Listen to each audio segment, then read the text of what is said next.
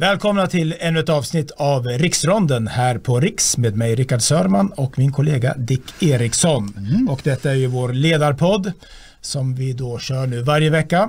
Och idag är det torsdag den 10 november och den stora händelsen i svensk politik den här veckan var ju naturligtvis den budget som den nya regeringen och finansminister Elisabeth Svantesson presenterade i tisdags den 8 november. Ja, Dick, vad säger du? Det här är alltså en högerbudget från en borgerlig regering som stöds av Sverigedemokraterna. Syns det? Så är det. Man ska lyssna på den allmänna debatten så är ju alla kritiska. Alla är kritiska. Alla är kritiska. Från yttersta vänstern till näringsliv och höger och konservativa krafter. Alla är kritiska. Och det gör ju det att jag börjar undra om den inte ändå är lite balanserad ändå. Vi kommer ju komma in på det. Att det finns ju oerhört många olika ambitioner och inriktningar som olika vill aktörer. Alla vill ha sitt. Ja, exakt. Va? Och då ska det göras en avvägning där. Va? Det jag själv tycker det är att jag förstår att när man bara haft kontrollen över finansdepartementet i 2 eller 3 veckor så är det inte så konstigt att en ny regering inte hinner ändra så mycket i alla de tabellverk som Socialdemokraterna då har förberett i 1 års tid. Ja, och så tror jag det har varit vid varje regeringsskifte. Nu sker ju inte de så ofta i Sverige utan det var ju 8 år 2014 som det skedde senast och dessförinnan då 2006 då när Reinfeldt tog över efter Göran Persson. Så det är bara 3:e gången sedan dess och det känns ju ganska länge sedan Göran Persson slutade. Ja, verkligen. Så att den här första budgeten har jag aldrig haft några större förhoppningar på. Men oppositionen har ju skruvat upp förväntningarna och pratat om svek och att alla vallöften skulle genomföras inom 2-3 veckor. Och det köret tycker jag inte man ska gå på. Men du menar här alltså att det har ju kommit kritik naturligtvis från vänster men även kommer komma in på det från till exempel Svensk Näringsliv och från moderater, Timbro och andra. Men du menar att du ser det som ett tecken på att det finns någonstans en rimlig balans här? Ja, alltså att ingen är ju helt nöjd. Nej, precis. Och i och med att vänstern är missnöjd så tyder det för mig på att regeringen har ändå stoppat en fortsatt vandring på vänsterns väg. Ja. Regeringen har stoppat utvecklingen och driver den mer åt vänster. Den utvecklingen är stoppad nu. Sen har man då inte, om man ska vända utvecklingen så måste man först stoppa den inriktning man har. Och sen kan man börja gå åt det hållet man själv vill. Och där har man väl inte kommit så långt då. Det måste man ju säga. Så är det ju. Sen är det väl också så att det här regeringstillträdet, det var ju lite speciellt i svenska förhållanden på så vis att man började med att presentera ett avtal om den politik man skulle föra under 4 år. Det är numera ganska berömda Tidöavtalet. Och där handlar det ju mycket om kriminalpolitik och om migrationspolitiken. Och det är ju kanske egentligen inte så kostnadsdrivande. Det här med att dra ner på antalet migranter som ska komma till Sverige. Det är ju som inga stora punkter i en budget. Rätta mig gärna om jag har fel. Vid budget då tänker vi gärna kanske skatter, intäkter, kostnader och så vidare. Ja, i och för sig alltså, på sikt så har ju migrationen stor betydelse. Där la ju Sverigedemokraterna fram inför valet här att det kostar 130 miljarder om året. Ja, just det. Den löpande kostnaden så att säga. Men det är ju det. I budgetdiskussionen så blir det ju alltid diskussion om förändringar, inte om själva nollbudget. Jag vill ju diskutera nollbudget, alltså börja från noll och se hur mycket satsar man på olika områden. Men det kräver då mycket längre diskussioner så därför diskuterar man ändringarna i marginalen i debatten. Precis. Vad jag tänkte spontant när jag såg det här, och det handlar ju då om det här att det har kommit kritik från alla möjliga håll och vi ska se sen också till exempel vad Mattias Karlsson, Sverigedemokraten, skrev på Facebook. Vad jag tänker lite så här spontant, det är att Sverigedemokraterna och regeringen, om vi förenklar Moderaterna, de har kommit överens om Tidöavtalet och det var i princip det man gick till val på kanske. En ny kriminalpolitik, en ny migrationspolitik, också en ny politik när det gäller energi naturligtvis. Ja. Men utöver det så är det kanske så, jag vet inte om du håller med om det, att man är lite handlingsförlamad här. Vi har 2 ganska jämbördiga partier. Sverigedemokraterna 20% i valet, Moderaterna 19%. Sverigedemokraterna kommer inte kunna driva det här med nya hårdare tag hur långt som helst. Man kommer inte kunna driva igenom, tror jag, att man drar in pengar till civilsamhället, det muslimska civilsamhället. Man kommer inte kunna stoppa byggandet av nya moskéer, för den här borgerliga regeringen, den är inte beredd att göra det. Samtidigt kommer Moderaterna inte att kunna driva igenom hur stora skattesänkningar som helst. Man fick inte igenom att sänka a-kassan nu. Det var en av Sverigedemokraternas stora triumfer här, att man behåller a-kassan. Så någonstans så märker man ändå här att ingen är riktigt nöjd. Det handlar faktiskt om att de här två partierna, de tar ut varandra lite grann. Ja, just det, tar ut varandra. Det är ju, nej, men det ligger någonting i det. Men det gäller, politik är ju, man citerar Palme, är att vilja. Ja, på en nivå är det ju intressant, för verkligheten är det som styr. Men viljan kommer man inte hela vägen med.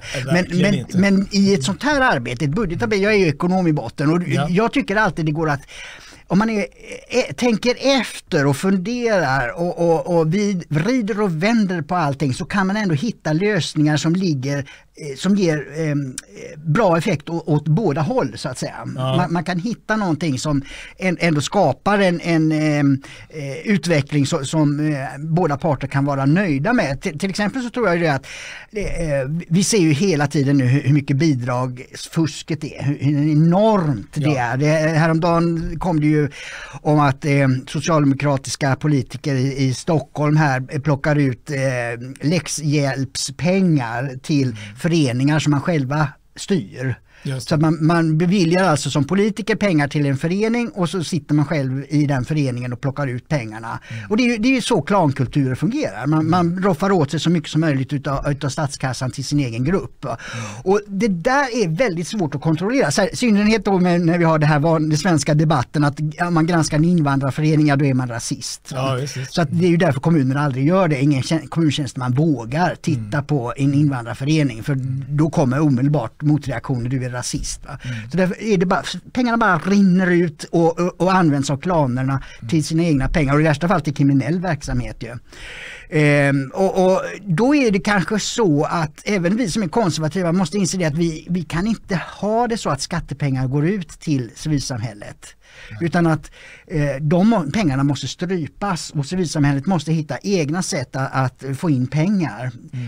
Och så var det ju för 100 år sedan. Då, nu pratar du om civilsamhället i allmänhet. Ja, i allmänhet, ja, precis. Alltså, för 100 år sedan var det så att det var människor som gick samman, till och med sjukkassan då var ju en privat idé. Att man betalade in till en kassa av sina egna pengar och fick tillbaka när man var sjuk. Och där var inte staten inblandad förrän långt senare. Och det är kanske det vi måste gå tillbaka till nu då, när vi har så många olika kulturer i Sverige. Och då gynnas ju Moderaterna av att då blir det ju mindre skattekostnader, och då kan man sänka skatten. Ja, och, visst, mindre till det offentliga. Och då kan medborgarna få behålla mer pengar, så att de kan betala bidrag till de föreningar man själv vill stödja. Och då uppnår man ju, och jag tror att det vore bra för civilsamhället att den var mindre beroende av staten. Och då gynnas ju också konservativa värderingar. Så det går ju att hitta lösningar, tror jag. Men då kommer ju även scouterna och svenska frikyrkor och missionsförbundet och allt det här gamla fina svenska institutioner att bli utan pengar kanske. Ja, jag tror att man ska, från politiken borde man komma med ett ledarskap som säger att staten kan inte stå för er finansiering, därför att vi har ingen möjlighet att kontrollera att ni använder pengarna på ett sätt som stämmer överens med vad staten måste kräva. Utan vi tar bort de här pengarna, bidragen, och föreningarna måste hitta livskraftiga sätt att få in pengar. Ja. En annan aspekt av det här som jag ser ändå som ett problem är, och vad jag tror vi kommer se som ett mönster under den här mandatperioden, nämligen det här då att borgarna, Moderaterna och Sverigedemokraterna tar ut varandra. Det var i morse när jag hörde den nya socialtjänstministern, moderaten Camilla Waltersson Grönvall. Hon var med i Sveriges Radio P1. Och då är det ju tydligen så att i Tidöavtalet står det någonting om att man ska ställa större krav på föräldrar. Det handlar alltså om de här barnen i utanförskapsområdena som är på väg in i kriminalitet. Och nu har det ju varit så att det ska ju krävas mycket innan socialtjänsten går in med tvångsåtgärder. Det ska ju verkligen krävas mycket. Och där menar man ju på något sätt då att myndigheterna ska bli mer proaktiva, ställa större krav. Och när man då försökte pressa den här moderata ministern, den nya socialtjänstministern, på hur det här skulle gå till, ja, då var det inte så lätt. Utan då lät hon som en socialdemokrat ungefär. Det är klart att vi inte ska gå emot föräldrarnas vilja och det är klart att alla föräldrar egentligen och grunden och botten vill att det ska gå bra för deras barn. Hon hade väldigt svårt att uttrycka att samhället måste sätta gränser och vi måste ge verktyg åt socialtjänsten att intervenera. Och där kände jag också att det finns en vilja, naturligtvis hos Sverigedemokraterna, kanske också hos vissa moderater, men sen när det här ska förverkligas då gör det ont i många moderata ministrar att ta tag i det här. Ja, jo, absolut. Vi ser ju det på miljöområdet, har vi också sett det där den nya miljöministern vill ha högre bensinskatt. Just det. Men Liberalerna är ju ett litet parti här och Sverigedemokraterna har fått igenom en viss sänkning då, även om den inte är så stor nu i början. Ja, så lite om budgeten först här, alltså kritik från alla håll, och det kanske också är så att det beror på att partierna faktiskt tar ut varandra lite grann och att de måste hitta någon form av kompromiss i alla fall, vilket gör att ingen blir riktigt nöjd med alltihop. Bra, sen har vi tittat runt lite på olika reaktioner och jag tror att de områden som man har reagerat på i debatten på sociala medier och på ledarsidor, det har ju varit dels kulturen, men det kanske vi återkommer till en annan gång. Och sen så har det kommit kritik, vad vi kan kalla från den klassiska högern, moderater, Svenskt Näringsliv. Men det har också handlat mycket om det här med energipolitiken och klimatmålen. Just. Om vi börjar lite med det, så var det så att samma dag som budgeten presenterades så kom det en osignerad ledare i Expressen, i tisdags alltså, där man var ganska hård här mot regeringen. Och dels så, man skriver så här, jag citerar då vad man skriver i Expressen här, osignerat alltså. Först valde regeringen att från 2024 sänka inblandningen av biodrivmedel till EUs miniminivå. Sedan aviserade man att man skulle slopa det nya färdmedelsneutrala reseavdraget och samtidigt höja milersättningen för bilister. Därefter meddelade man att skatten på drivmedel ska sänkas. Och sedan då kom det också att bonusen för elbilar ska slopas.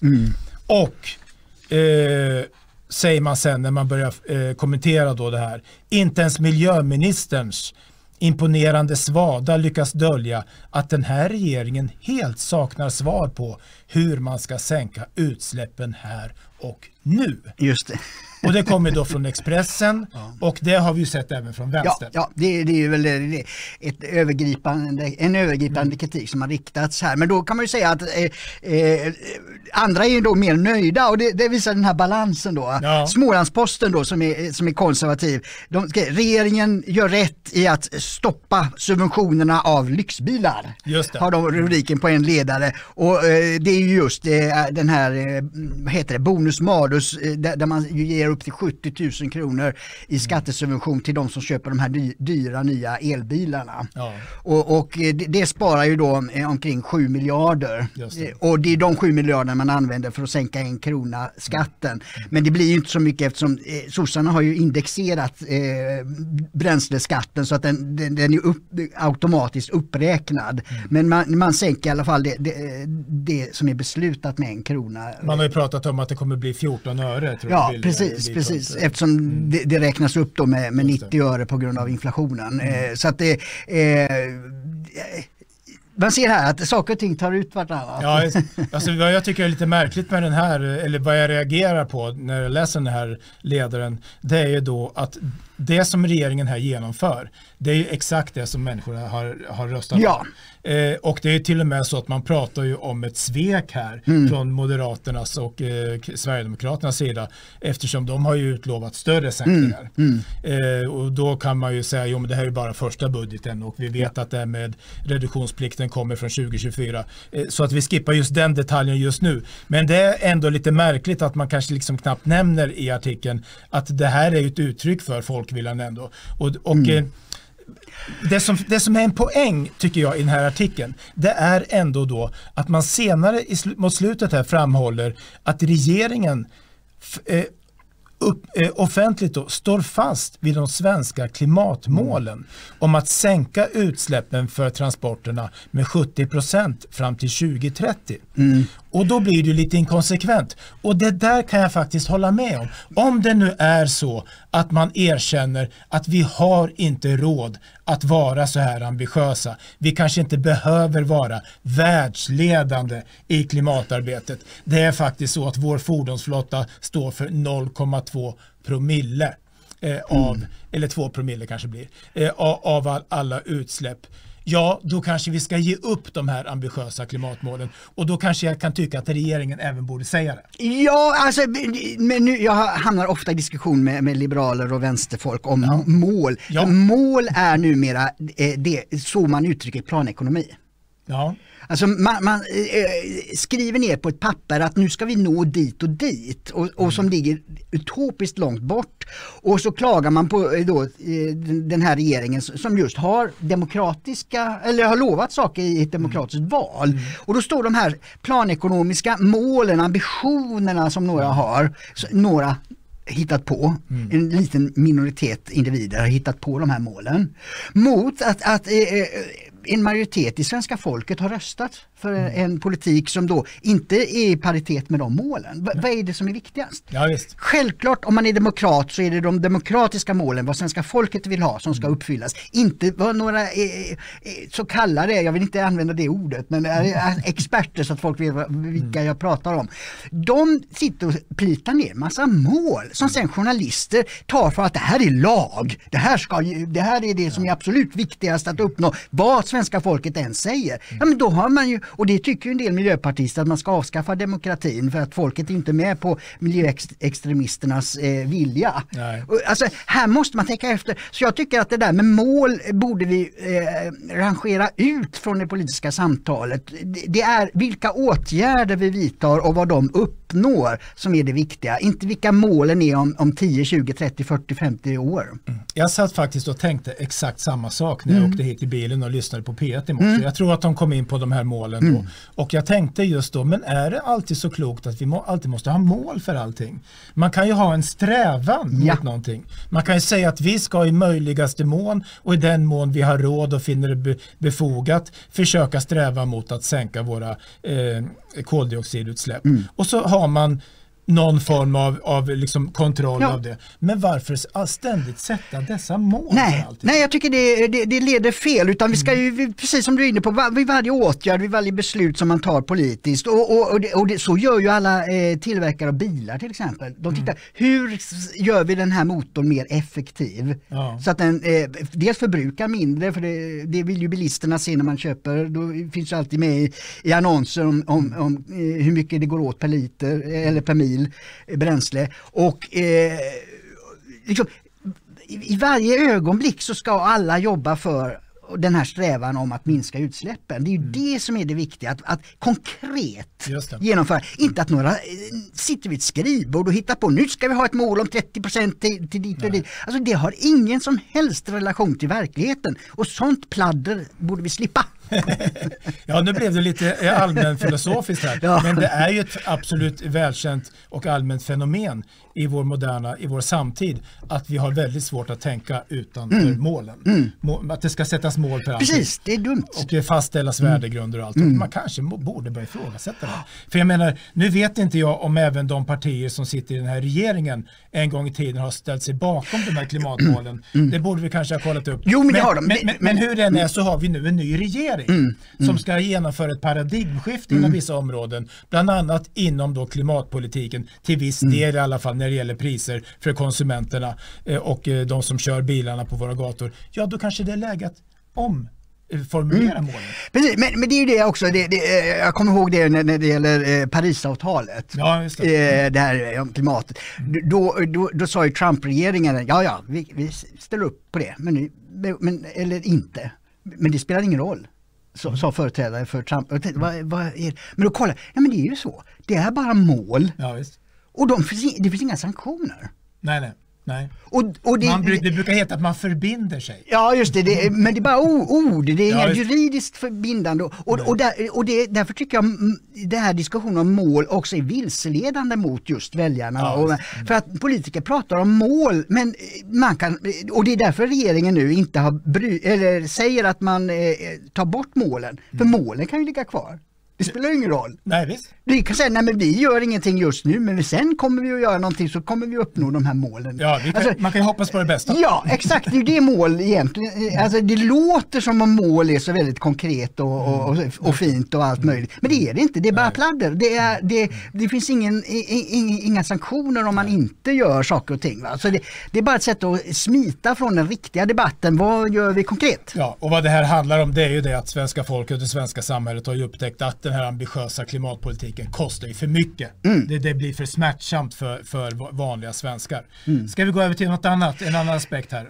Just det. Lite högerifrån. Just det, från högra sidan så har till exempel tidningen Näringsliv då, det är ju Svensk Näringslivs tidning, där konstaterar man då att ISK-skatten kommer att skjuta i höjden nästa år, har man som rubrik. Det är investeringssparkonto heter det ju. Där man då, om man sätter in pengar där och har sen då aktiefonder och annat där, så får man en lägre skatt än den här vanliga reavinsten när man säljer, utan man kan då sälja och byta fond och så vidare utan att drabbas just då, utan man har en skatt som går på totala kapitalet per år. Och den kommer då att höjas eftersom statslåneräntan höjs med inflationen. Och då kommer också skatten på det sparpengar man har på det här ISK-kontot att höjas. Och de räknar ut att det skulle kunna bli ungefär 1 000-lapp mer i skatt om man har 300 000 sparade då. Och det här tycker inte Svensk Näringsliv? Nej, det bryter ju då mot signalvärdet som man säger och det är ju helt rätt att människor behöver spara mer pengar. Man måste se till att försöka skaffa sig en frihet genom att försöka spara pengar och inte bränna hela lönen under månaden som kommer. Det är ju lättare sagt än gjort för många. Och då tycker de att det är fel att man inte sänker den här skatten på sparande. Kan du dela kritiken där? Ja, jag kan göra det, men samtidigt så är det ju så att vi går mot lågkonjunktur och jag tror att det har varit en skräckbild för Elisabeth Svantesson, det som hände i Storbritannien där. Med Liz Truss hette ju en ny premiärminister som skulle genomföra sina löften om skattesänkningar när hon tillträdde, och det skapade en sån osäkerhet om den brittiska ekonomin, att pundet rasade och skapade kris, eller var risk att det skapade kris i finansvärlden. Och om den går om putten, då är det inte bara bankdirektörer som drabbas, utan det drabbar ju företag som behöver låna pengar för sin tillverkning och som anställer folk för att göra produktion. Om inte finanssystemet fungerar, då går det illa. Va? Så att hon fick ju dra tillbaka allt det där, och sen fick hon också avgå. Och det vill ju inte Elisabeth Svantesson göra. Nej, så då har man skjutit allt sånt här till nästa år, där vi förhoppningsvis vet om den här inflationen är tillfällig nu på grund av pandemin, eller om det är något mer djupgående som gör att det blir en lång lågkonjunktur. Ja, ja, det finns väl en försiktighet hos regeringen. Ja, exakt. Så är det, och det är väl klokt. Ja, jag tror det är det faktiskt, att man får ta den här kritiken att som skattebetalarna har ju också mycket kritik och de säger att det är alldeles för låg ambition i den här budgeten. Men jag tycker det att när vi inte vet vad som händer just nu, vart det ska ta vägen, eftersom pandemi, andra lågkonjunkturer, då kan man ju analysera vad det beror på, att varför ekonomin går långsammare. Men här är det ju en tillfällig händelse med pandemi och sjukdom och nedstängning, så man vet inte exakt hur den kommer att falla ut. Och då är det faktiskt bättre att spara lite, eller man sa ju spara i ladorna, det här är ju spara till nästa år. Ja, så att jag tror ändå att det är riktigt att göra det. Någonting mer från våra vänner ute på kapitalets? Ja, Dagens Industri har ju också en poäng här som man kan hålla med om. Det blir inte ens slopad plastpåseskatt, skriver de. Okay. Den här famösa skatten som Miljöpartiet införde på plastpåsar, den rör man inte heller. Men det är ju då i anledning av den här försiktigheten. Ligg still just nu, gör det viktigaste som man har lovat, som att behålla a-kassan och sådana där. Den typen av frågor, satsa på försvaret och polisen, men rör inte de här andra grejerna då, har väl varit finansministerns strategi, och ett år tycker jag det är rätt, men nästa år måste de med tusan ta bort den där. Ja, för det är väl, även vi amatörekonomer ska väl lyckas då förstå, om vi förstår det rätt, så är det ju så att man måste ju hålla igen här på att, så att säga, förstärka hushållens resurser. Just det. För att vi måste hålla igen på konsumtionen för att dämpa inflationen. Exakt. Tar man bort plastpåseskatten så har ju folk lite mer pengar att köpa precis. För. Då kan man köpa en chokladbit också. Just det, precis. Och det drar på inflationen. Ja, just. När det gäller Sverigedemokraterna så finns det ju inte så mycket media. Det är väl vi i så fall då. Men Mattias Karlsson, den berömde riksdagsledamoten och landsbygdspolitiska talespersonen i den här valrörelsen, han uttalade sig på Facebook samma dag som budgeten kom. Och hans inställning var ungefär så här. Jag citerar, han börjar sin text, citat: "Få jublar över statsbudgeten, inte jag heller." Inte riktigt nöjd där alltså. Det ekonomiska läget är vad det är. Prognoserna har försämrats kraftigt bara sedan augusti, och i ett annat läge hade man kanske kunnat göra ett försök att satsa sig ur krisen, men nu så är det för osäkert. Och sen så kommer han naturligtvis in på de här sakerna som har med landsbygdspolitiken att göra, och då försöker han ändå se det positiva. Det finns ljuspunkter, säger han, och han nämner att milersättningen höjs kraftigt för den som har långt att köra, inom citat, bil till jobbet. Han säger också att det totala slopandet av bränsleskatten för jordbruket och skogsbruket bibehålls och förlängs, och betydande satsningar görs på bredbandsutbyggnad och vägunderhåll på landsbygden. Och sen så säger han att otroligt mycket återstår att göra. Och jag tror väl kanske lite att det är väl kanske många sverigedemokrater upplever det nog lite som pinsamt att skatten på drivmedel sänkt så lite. Jo, det är det jag också har mött, att många är väldigt missnöjda med att det inte kom mera nu när det gäller den delen. Och i och med att den frågan blev så fokuserad i valrörelsen så kan man ju hålla med. I och med att den lyftes fram så mycket så borde man ha kunnat göra mera där. Men då har man ju de här andra partierna som stretar emot, och då är det svårt att göra saker snabbt. Va? Ja. Är det så att allting måste förhandlas i botten och man måste kompensera Liberalerna för att de vill egentligen höja bensinskatten, liksom, då tar det tid. Va? Så att vi ska höja förväntningarna på budgeten till nästa år, tycker jag. Ja, det är väl den ekonomisk-politiska talespersonen i SD, Oskar Sjöstedt, som har varit ute mycket och fått försvara det här, och han har väl uttryckligen sagt att han ville gå längre, men att andra partier höll emot. Men vad tror vi? Kan det uppstå? Det här är ju första gången nu som Sverigedemokraterna faktiskt är med och tar ansvar, även om de inte sitter i regeringen. Men det står reglerat i tidavtalet att de är med och bereder. Kan vi få en svekdebatt här? Inte nu första året, tror jag, utan jag tror att det är till exempel vi har framfört här nu. Jag tror att de flesta är med på det, man är inte nöjd, men man förstår varför det inte. Men nästa år, Då jäklar måste man se till att börja genomföra de här sakerna. Det tror jag är ett absolut krav. Om det inte händer någonting då, beroende på lågkonjunkturen, då kan det komma en svekdebatt. För jag tycker till nästa år, då har man haft ett år på sig att förbereda sig och hitta i så fall annat att skära ner på. Så att man kan genomföra, vallöftena ska genomföras, då får man i så fall ta bort annat behjärtansvärt för att uppfylla vallöftena, det tycker jag. Ja. Och sen när du säger det så ska vi inte glömma bort att Sverigedemokraterna har inte egen majoritet. Nej, så man måste alltid förhandla. Ja. Och jag tror ändå också, om vi ska avsluta med det som kanske det ligger inom budgeten, men det är inte så viktigt i den här budgeten. De flesta som röstar på Sverigedemokraterna gör det för att få en annan migrationspolitik. Ja. Och det är där man måste leverera. Det är så. Bra, några ord från oss om den nya budgeten som ska gälla för 2023, och vi tackar för denna vecka. Tack till Eriksson och tack för att ni har tittat.